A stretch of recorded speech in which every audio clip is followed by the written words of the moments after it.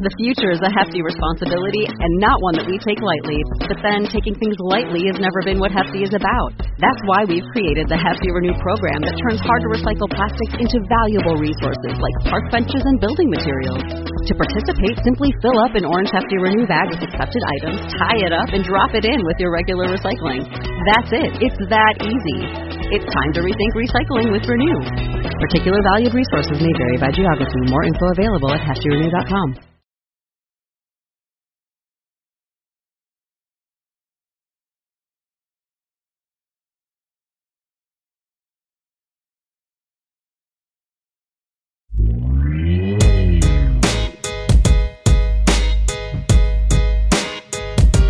Hey, Typology Tribe, Ian Cron here, back again with another installment of Typology, the show on which we explore the mystery of the human personality through the lens of the Enneagram. Yeah, how are you doing, Ian? Man, I'm good, Anthony. How are you? I'm doing well. Life is good. Well, I am delighted to see you again, my producer, my engineer, my friend, my handler, as I've been told. True. Yeah. True that. So I have a question for you. All right. When was the last time you were in Europe?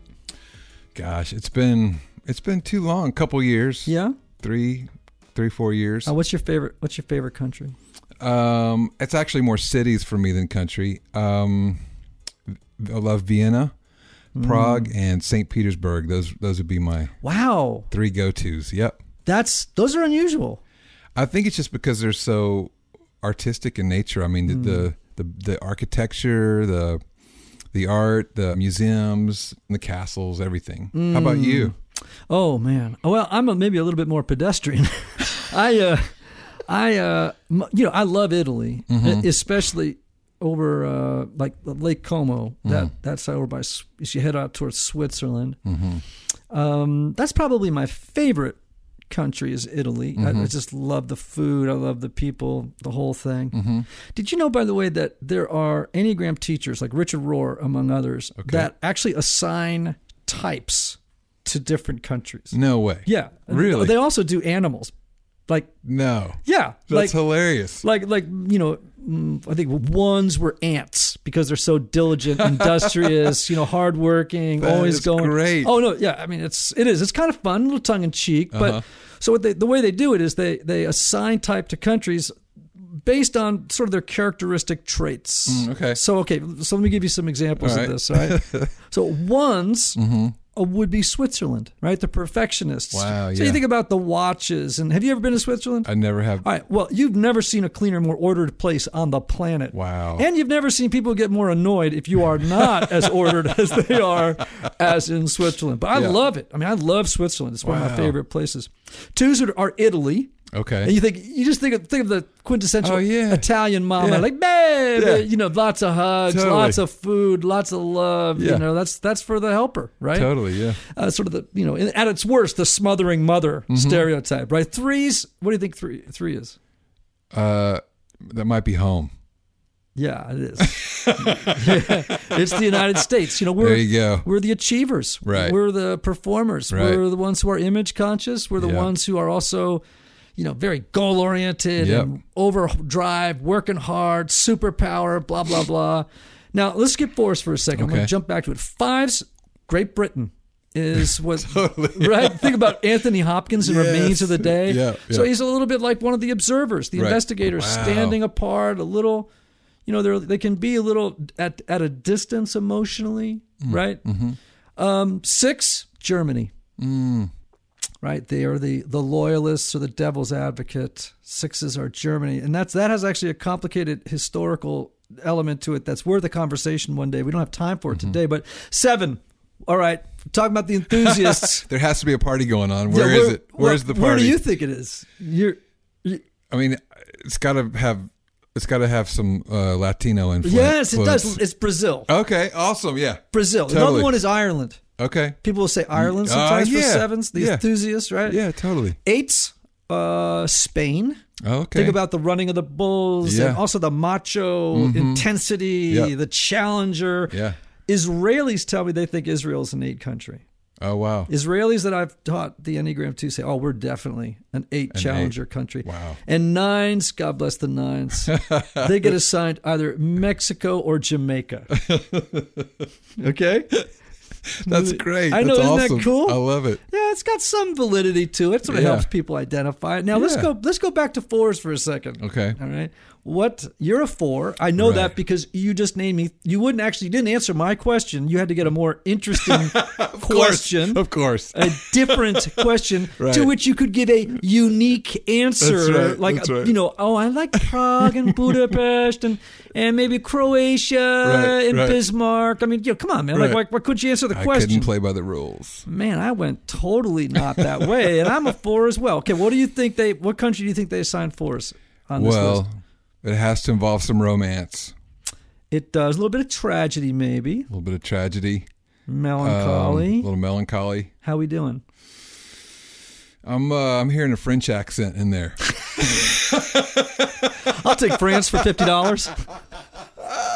Well, yeah, you just kind of like ruined the whole thing. But yes, it's France. Now, that would make sense, right? You think about we have a type here. The 4 is called the romantic or the individualist. And you think about, this is a little bit of a stereotype, but you think about the French poets, the kind of angsty, Albert Camus would be one. You think about Camus as the existential, all that kind of dark, go to that dark space, and the French can be really good at that, And frankly, so can the Russians at times, But and think about literature. However, 4s get France. Today we get 4s on typology. I love French films.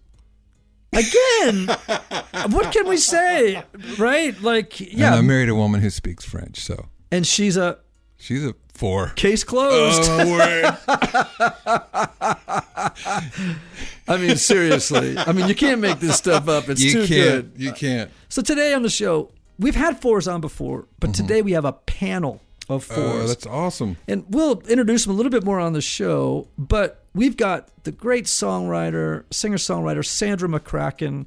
We got Matthew Perryman Jones, the singer-songwriter, who we've had on before, but whole different deal on a panel. My dear friend Don Chaffer, who's a songwriter, singer, writes musicals, really a brilliant cat. And my good friend Megan Hyatt, Megan Miller, who happens to be Mike Hyatt's daughter and also the COO of Michael Hyatt and Company. So we got sort of a lovely group of men and women who represent the 4 or the individualist on the Enneagram. And what we're going to learn is, in fact, they are true to type. They are complicated, interesting people. And it's fun. And we get 2 songs on this show. One, we just spontaneously do one on the show. And we're going to get a little something by Sleeping at Last. At the end of the show, good old Ryan from Sleeping at Last. He's come up with a new song His for 4s. Song. Yeah. Man, it's a great show. So listen, everybody. Hold on tight. We're going to learn about Enneagram 4s, the individualists. Let's get to it.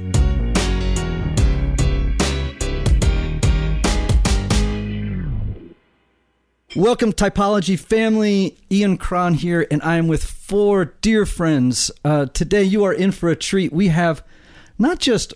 let's see, 1, 2, 3, 4, 5, 6. There are 6 4s, Enneagram 4s, in this room. That is extraordinary. 6 Enneagram 4s in the same room. We have my dear friend, Don Chaffer, the singer, songwriter, musical composer of musicals. What else can I say? Engineer, producer. What else have you done? What else are you doing, Don? I did an art show recently, some prints and things. That's right. I forgot about the art show. But it was, it was great. Thank you for that first awkward 4 moments. Thank you for that. Thanks for getting it out of the way for us. That was wonderful on your part. Yeah. Matthew Perryman Jones, you have been a guest on the show before. Singer, songwriter, producer. Just finished your latest record coming out in September. Am I correct? Do we have a name for the project yet? I think it's going to be called Lovers in Another Life. Ooh. Yeah. It's good. Does that pique any interest? Yeah. You want to hear it? Should we all take a? You want to take a hand vote on it, or no? Yeah. Have you considered irredeemably deficient? That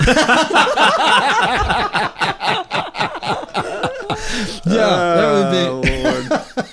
That's good. Oh, that'd be good, right? Yeah. Moving on. Sandra, welcome, another singer, songwriter, hymn writer, extraordinary artist, and our paths have crossed in funny ways. Lady Lodge on Southwest Airlines, all manner of places. Welcome to Typology. Thank you so much.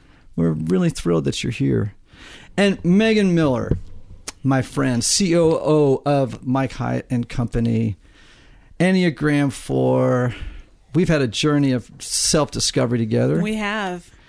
There were many a conversation. Yeah. A lot of angst. Yeah. A lot of angst, yes. Trying to figure out if in fact you were a 4. I know. Or what you were. We're going to circle back to that in just a second. For those who are new to the Enneagram or to what life is like as an Enneagram 4, let me just sort of give a 50,000-foot sort of flyby of the Enneagram 4, and then I want to leap in on some stuff. The thing I love about panels is it's so much better for people to learn about these different types, these archetypes of the Enneagram straight from the mouths of those who live in the shoes of those different styles of being in the world. And which is why I'm thrilled that you all are here, because we are known 4s as the most misunderstood number on the Enneagram in general. You could say that 5s are the most misunderstood number on the Enneagram in terms of relationships. They just don't care. Speaking as someone, Don, who is married to a 5, exactly. Right? The thing about 4s is they are often a mystery to other people, and even as much they're a mystery to themselves in lots of ways. So people always have questions about 4s. People are always asking me, for example, I think my son or my daughter is a 4. Help me. What do I do? You know? So we'll do a little dive into that. So 4s, called the individualists, sometimes called the romantics or the tragic romantics.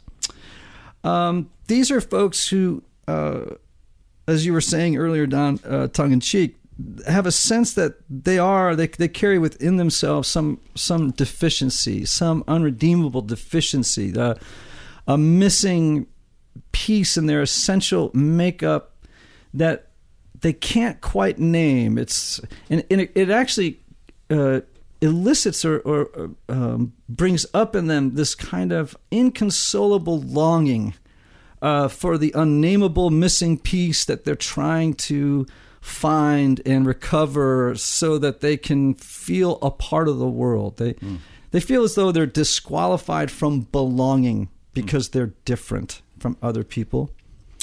And so this launches them on a lifelong quest, usually early on, right, with the struggling low self-esteem. I've never met a 4 who told me that was not an issue for them. Big issues around abandonment and loss. These are major themes in the life of 4s. And their passion, or their deadly sin, as we like to say it, is envy. And I wanted to say one thing about deadly sins that I've really come to understand in recent months is, you know, if I'd had time in the road back to you to focus more on them, I would have. But I'm just learning, gosh, how important it is to know what that thing is. To know what that passion is, to know it when it gets activated and when it is setting a fire off in the woods. You know, like, I can tell you a story about this at church yesterday, but it where I can literally now feel where it is in my body and go, uh-oh, it's starting. Right. It is starting right now. And, oh, gosh, to know it and be able to cut it off at the pass before it takes over, whew, it makes a huge difference. So envy, what is it that 4s envy? We envy the normalcy, the happiness, and the apparent ease with which other people seem to move in the world. Mm-hmm. We just look at other people and think, they just haven't suffered as much as we have. We just sort of have this perception that other people have had an easier time of it. in this life. And that can sometimes give us a little bit of superiority almost, because we also become addicted to our suffering if we're not careful. It becomes actually the core of our identity is the tragic story of the past that we don't know how to divorce ourselves from. And even if we could, who would we be without it? Without that tragic story, God would be ordinary, which of course points to the underlying motivation of the four, which is to be really a compulsive need to be unique and special, and as a strategy to compensate for what we perceive to be this irredeemable this irredeemable deficiency, that somehow or another, if we can just be special and unique enough, perhaps people will see us, an important theme, and then let us come back from the Isle of Misfit Toys to join the rest of the human population, which is both what we want and what we most not want. So lots of contradictions to work with here. Am I right, people? Amen. Oh, gosh. Oh, so when I said the word envy, everybody in the room nodded. And why? What is it? What was it when I said envy that everybody kind of went, oh, like we were in a support group and everybody was nodding? So I'll say, like, there was an Orthodox prayer that I heard. You got to just tell people who you are, Don. I'm Don Chaffer. Do you need more than that? No, that's I'm special. I'm unique. I'm a snowflake. I was reading an Orthodox prayer years ago, and it says it was a prayer of confession. It says one of the clauses was, "For when we have been wounded by the beauty of another." Mm-hmm. And I remember thinking, that happens to me so often, and I was not conscious of being envious per se. I didn't feel like I wanted so and so's car or wife or oxen. But I realized that I often am sad to see someone do well, because I realize I'll never have that. And so it awakens a longing within me. And for a long time, I didn't tie the two together or realize there was anything wrong with it. I just thought, there's that melancholy thing. But it turns out it's actually the spark plug on that is envy. It's wishing I had what they had. So, just to be clear, though, it's not like, not to become overly didactic, but it's not like Schadenfreude, right? That person's loss is not person's gain is not your loss. Their success is not your failure. Right. It highlights the fact that I'm never going to have what they have. Okay, good. Yeah. I feel that way. Right. So there's not. It doesn't. The only reason I want to make that clear is that I think sometimes there's that malevolent belief that that's sort of a meanness, and no, it's not. It's not that we perceive other people's successes as our failures. It's only highlighting our inability to rise up. And on the contrary, I'd say that fours are often pretty sympathetic when they see weakness in other people. I think that really awakens a compassion. At least for me, that's definitely been true. It's just that just when they're doing well that I have a problem. So and it's interesting. It's not with them, because I think it's with me. I love to see people win. Like if you guys have a hit record, I'm like, that's awesome. Yeah, like sympathetic joy. Hooray! That's awesome. Yeah. But then I would probably go home and go, how come I've never done that? Right. When's my moment coming? You had a good point. Like I've always struggled with the idea of envy, because I always consider envy being like, well, you have, what things, and to clarify that it's about more of like a state of being. Like there's something that other people have in their being that I don't seem to have, right? I mean, it's kind of more of an interior thing. Yeah. I've never really struggled with like what people have or like successes or whatever, but it's more, what is it about them that they have in their makeup and, that I don't seem to have or I can't access, And that for me, that seems to be what I envy in other people, is this sort of a bit like, it's more of a makeup thing, what I perceive in somebody's makeup. Can you give an example of it? Well, it's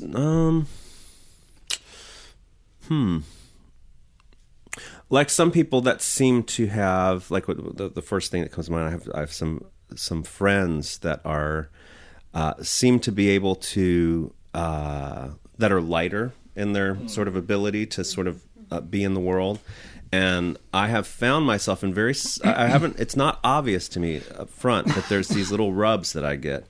And I find it's like, man, there's an ease, and it's, that sort of ease, that perception of ease, but sort of a lightness of being and sort of an ability to sort of move in and out of places without much excuse me, trouble or thought or whatever. Like they're not stuck in things. They seem to be a little more fluid.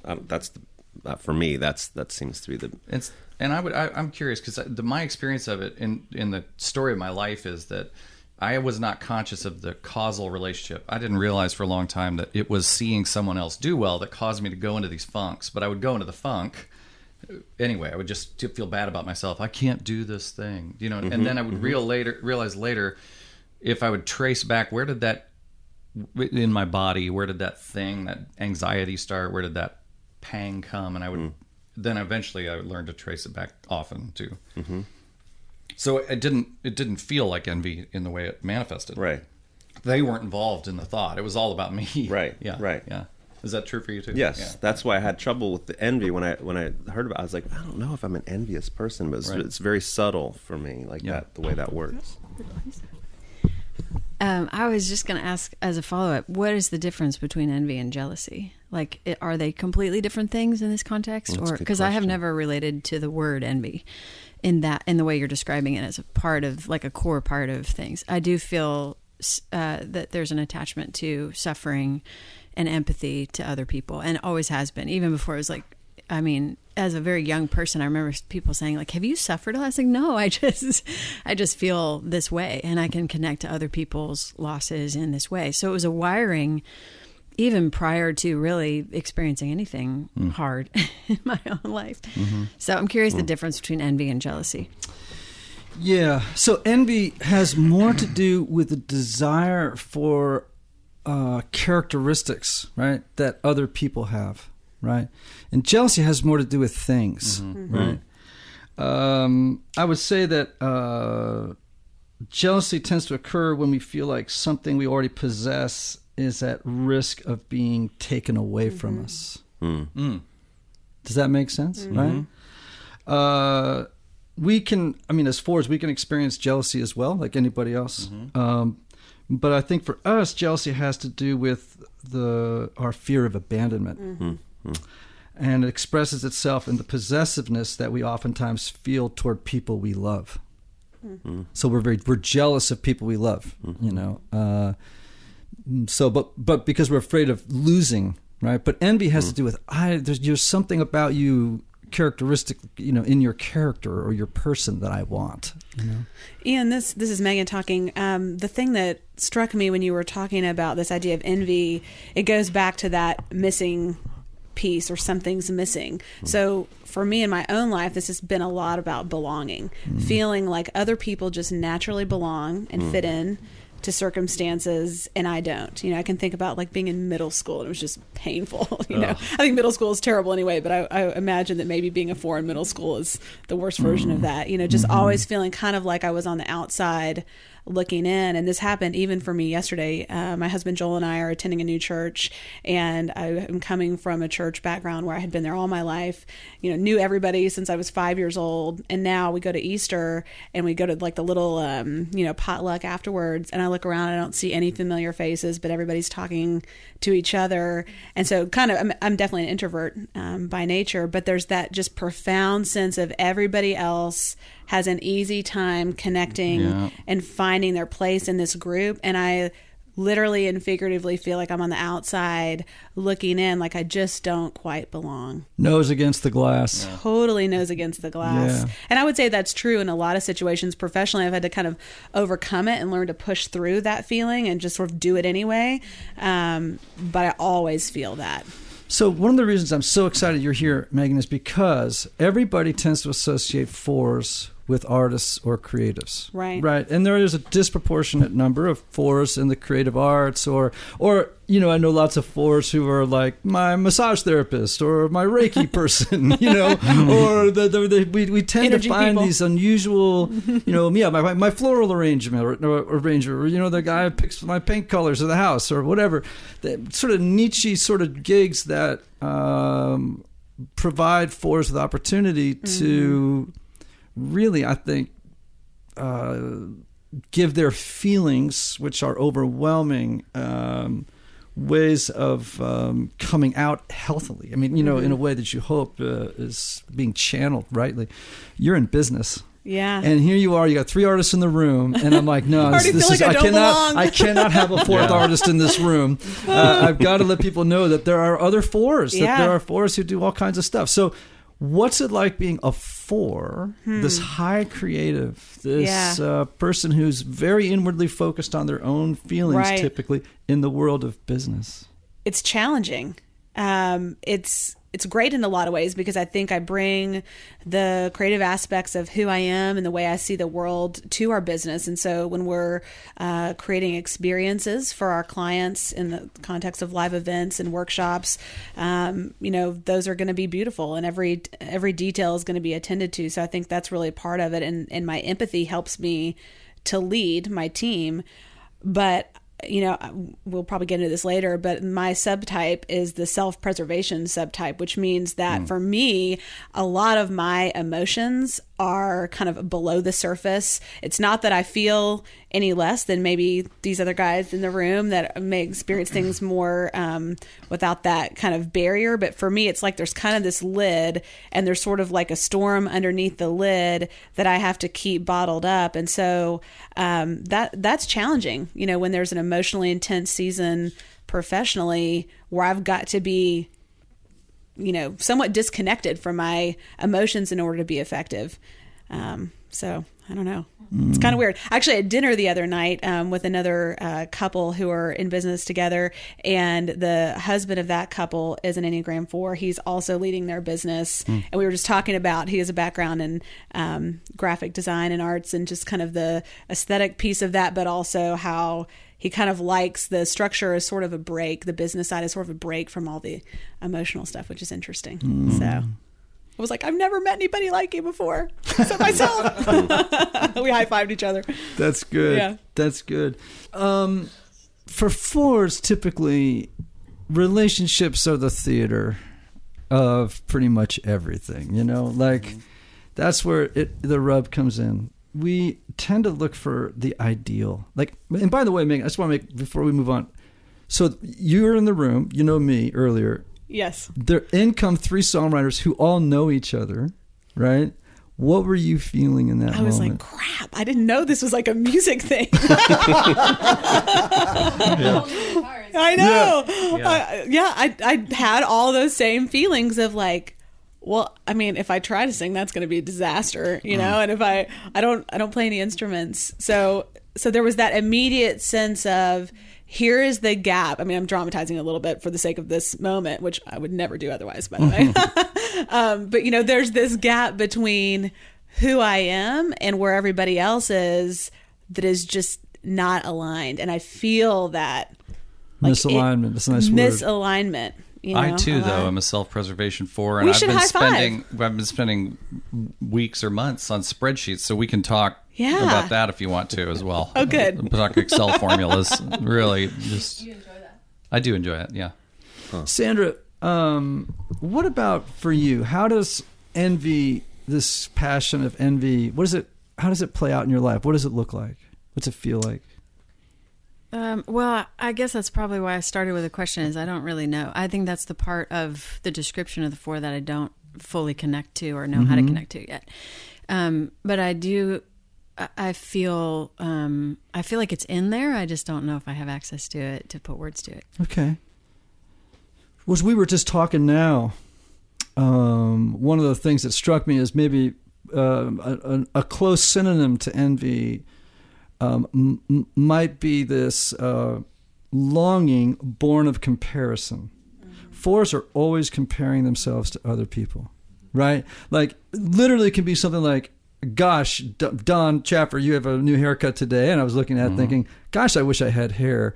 Because it could be like that for 4s. It's not even like, deep stuff. It could just be, man, I wish I had hair at all that could do that, because actually then I would look more interesting and cool like Don does maybe be more unique in the world. Literally it can be like that, as petty as that, or as big as, why can't I write like Faulkner, which is a ridiculous, And I think too, I think the other thing is also, I think the envy is often experienced isolated from the person. So it's like, why can't I have a Faulkner-esque writing career?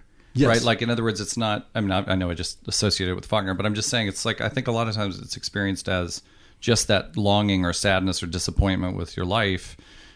And it's hard to connect where it came. Like I said, it's like somewhere downstream. But the thing I've experienced, about being and it may be because of the self-preservation piece, I don't know, but I've noticed lately I am pretty tuned in to my emotions most of the time, except for fill in the blank. Like, there are certain things I'm completely unaware of feeling. It's like the old maps, Here Be Dragons. It's like there are certain topics, old family things, or whatever the kind of current molten emotional issue is, that I can be really clueless about.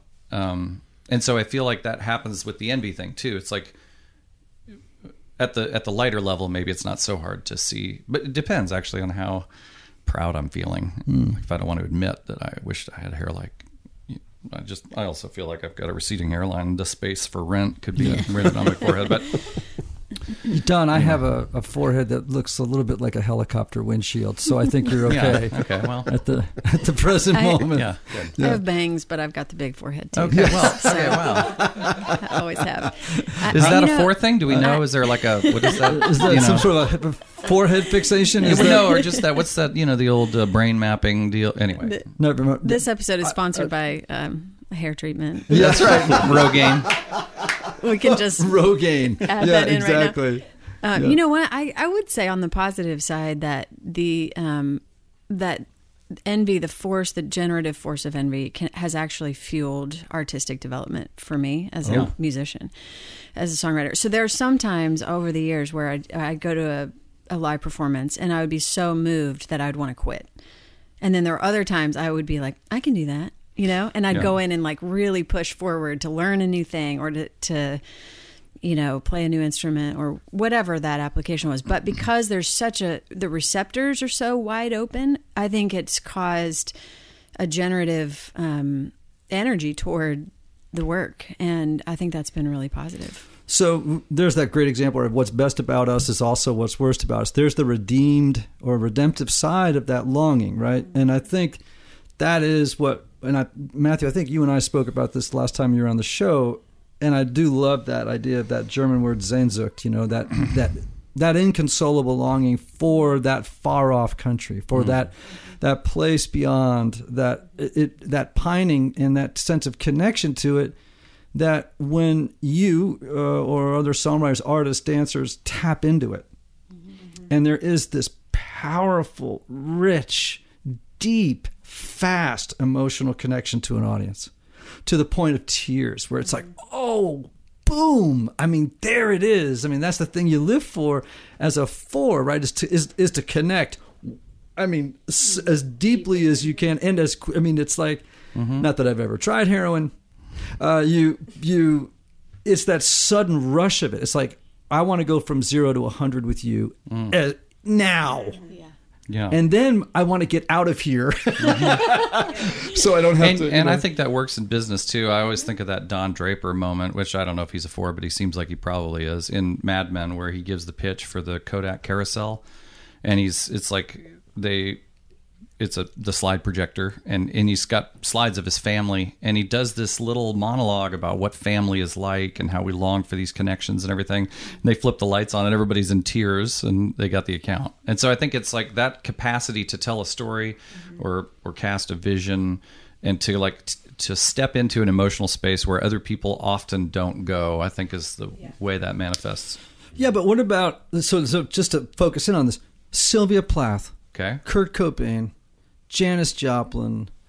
These are all depressing examples. Well, I know, but here's where I'm going though, is like what, and the list can just go on and on of people who, they appear to be for what happened, And there's a long list. I mean, face it, when you look at the list of famous fours, it is not encouraging. I mean, at one level it is, at another level it's like, oh gosh, some of these people ended poorly. The future is a hefty responsibility and not one that we take lightly. But then taking things lightly has never been what Hefty is about. That's why we've created the Hefty Renew program that turns hard-to-recycle plastics into valuable resources like park benches and building materials. To participate, simply fill up an orange Hefty Renew bag with accepted items, tie it up, and drop it in with your regular recycling. That's it. It's that easy. It's time to rethink recycling with Renew. Particular valued resources may vary by geography. More info available at heftyrenew.com. What happened?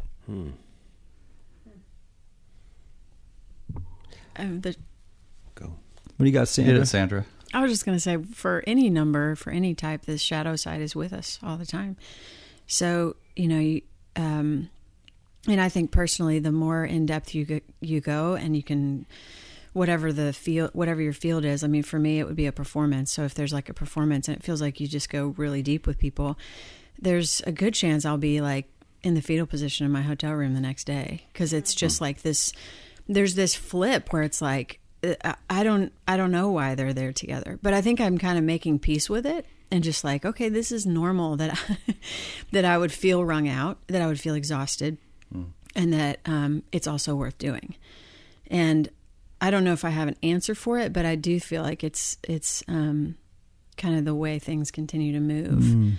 So I think realizing that I can anchor myself to a reality that's not just my feelings is part of the practice. And I think in addition to that, I was talking to a friend of mine a couple weeks ago, and she's also a four and an artist, does a lot of different things. And she had her therapist had said to her recently, like, feelings are not the same as thoughts.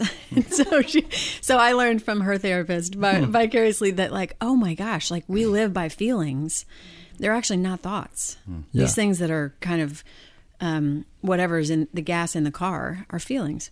And so to be able to differentiate that and to be at the beginning of a journey of that, even though I'm like well into my life, it's like, it's not boring. I mean, we're gonna have more to work on as we go forward. But I don't think that's unique to fours. I think everybody's going to have a shadow side of whatever the strengths are. Mm-hmm. I wonder too, like, my suspicion is that people who are of that temperament, who are, like, we'll say artists, like who are creating out of their sort of inner constructs, like they're just it's coming from within. When you're put in a context like an industry, where you're having to push out something, or something's coming from outside of you to demand something that I've never really put this in the words, so this is going to be clumsy, but just the idea that there's an external pressure to produce something that somebody recognizes, like a record label goes, wow, there's something really special about this person or this art that this person's making. Let's bring it out into the limelight. Give us another Smells Like Teen Spirit. Yeah, and so now there's a demand on that. And then also there's success. And I think fours, I don't know if any of you would resonate with this, but I know for myself, success is one of the most dreadful things to experience. Yes, and so I think especially if it's continuing to ask you to produce what you did naturally, and that felt true to you, that felt authentic. And again, it goes into that need for authenticity. It's like it feels like a sham after a while.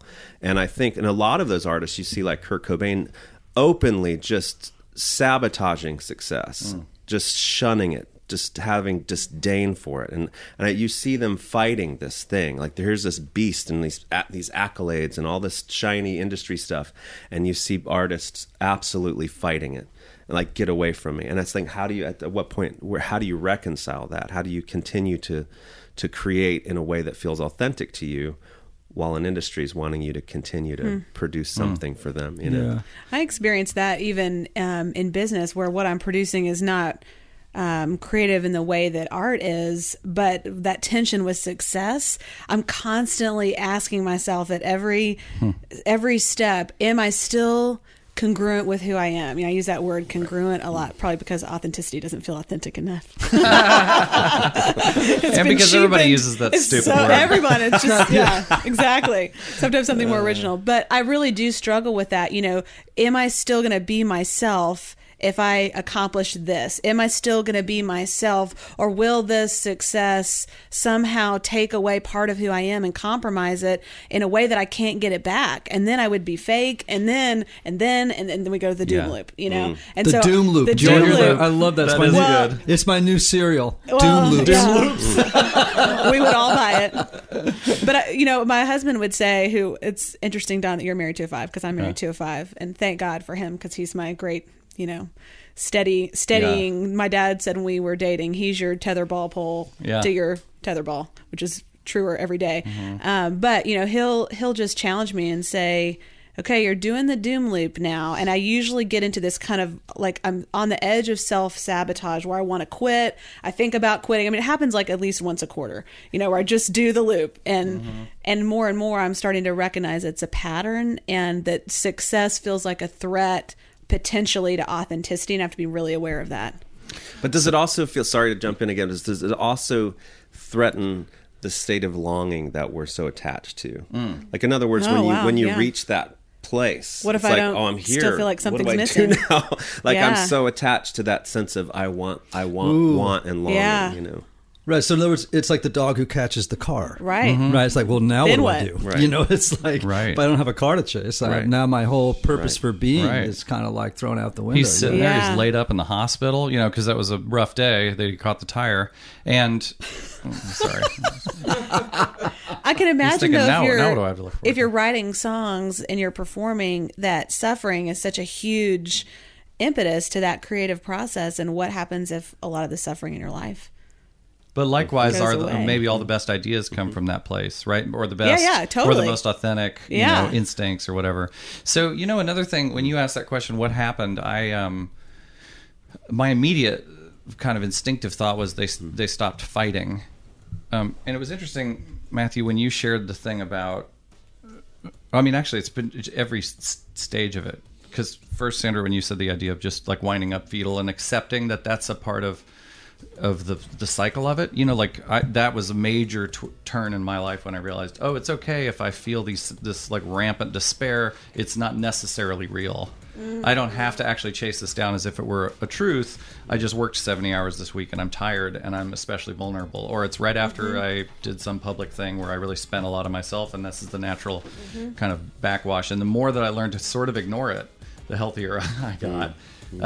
And I don't mean that in an absolute sense, but I mean there's some measure of taking it with a grain of salt, as it were. Like sometimes you just need a nap. Yeah, exactly. Yeah, it could be that you have actually just normal needs that aren't writ large and tragic. Right. Our interpretation of those things is often like yeah. And it must mean something. But the fighting thing, there's something internal too about.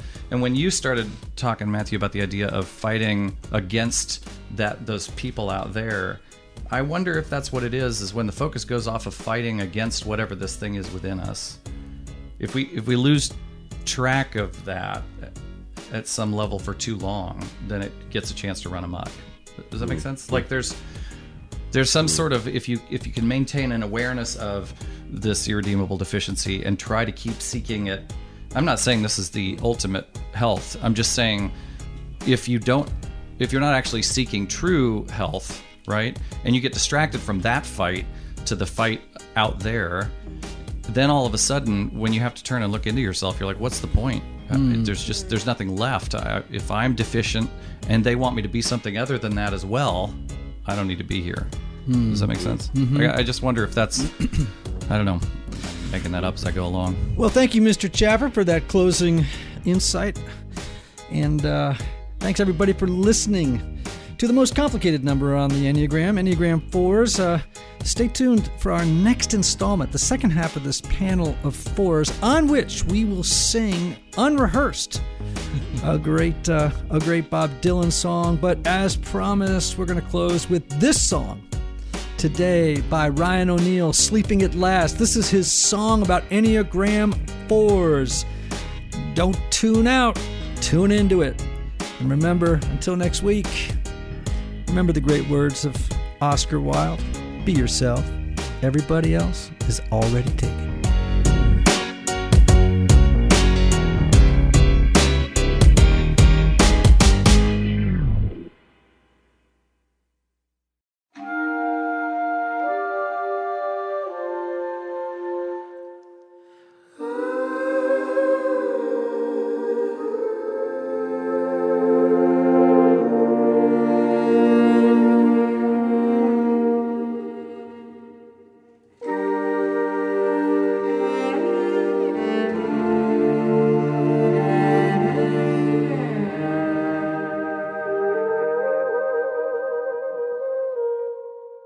I'm turning out the lights to remember how to see, till a renaissance takes place and resuscitates the color of paint and divinity.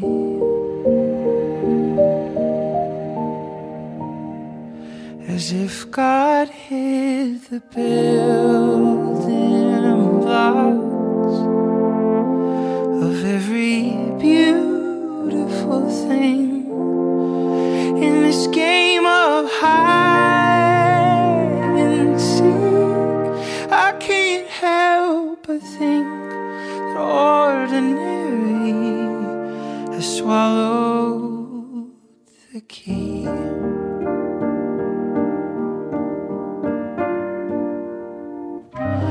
Bodies fashioned out of dirt and dust. For a moment we get to be glorious. Ice sculptures adorned in light, sand castles built tall in between the tides. And maybe I'm hiding behind metaphor. Maybe my heart needs to break to be sure. One day I'll wear it on my sleeve, the insignificant with the sacred unique. But I've fallen in love with a ghost. I lost my balance when I needed it most. And this blurry photograph is proof. Oh, I'm not sure, but it feels like truth.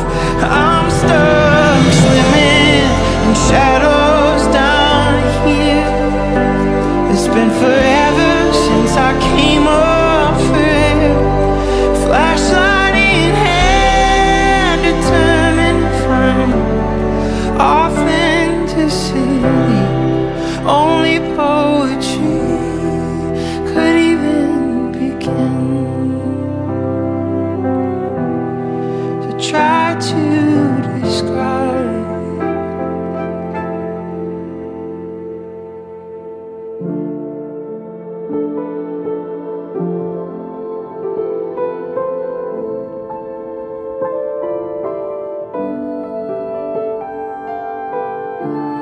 Bodies fashioned out of dirt and dust. For a moment we get to be glorious. Get to be glorious. Get to be glorious.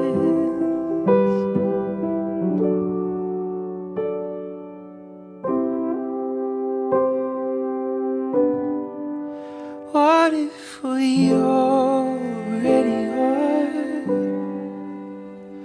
who we've been dying to become? In certain light I can plainly see a reflection of magnificence hidden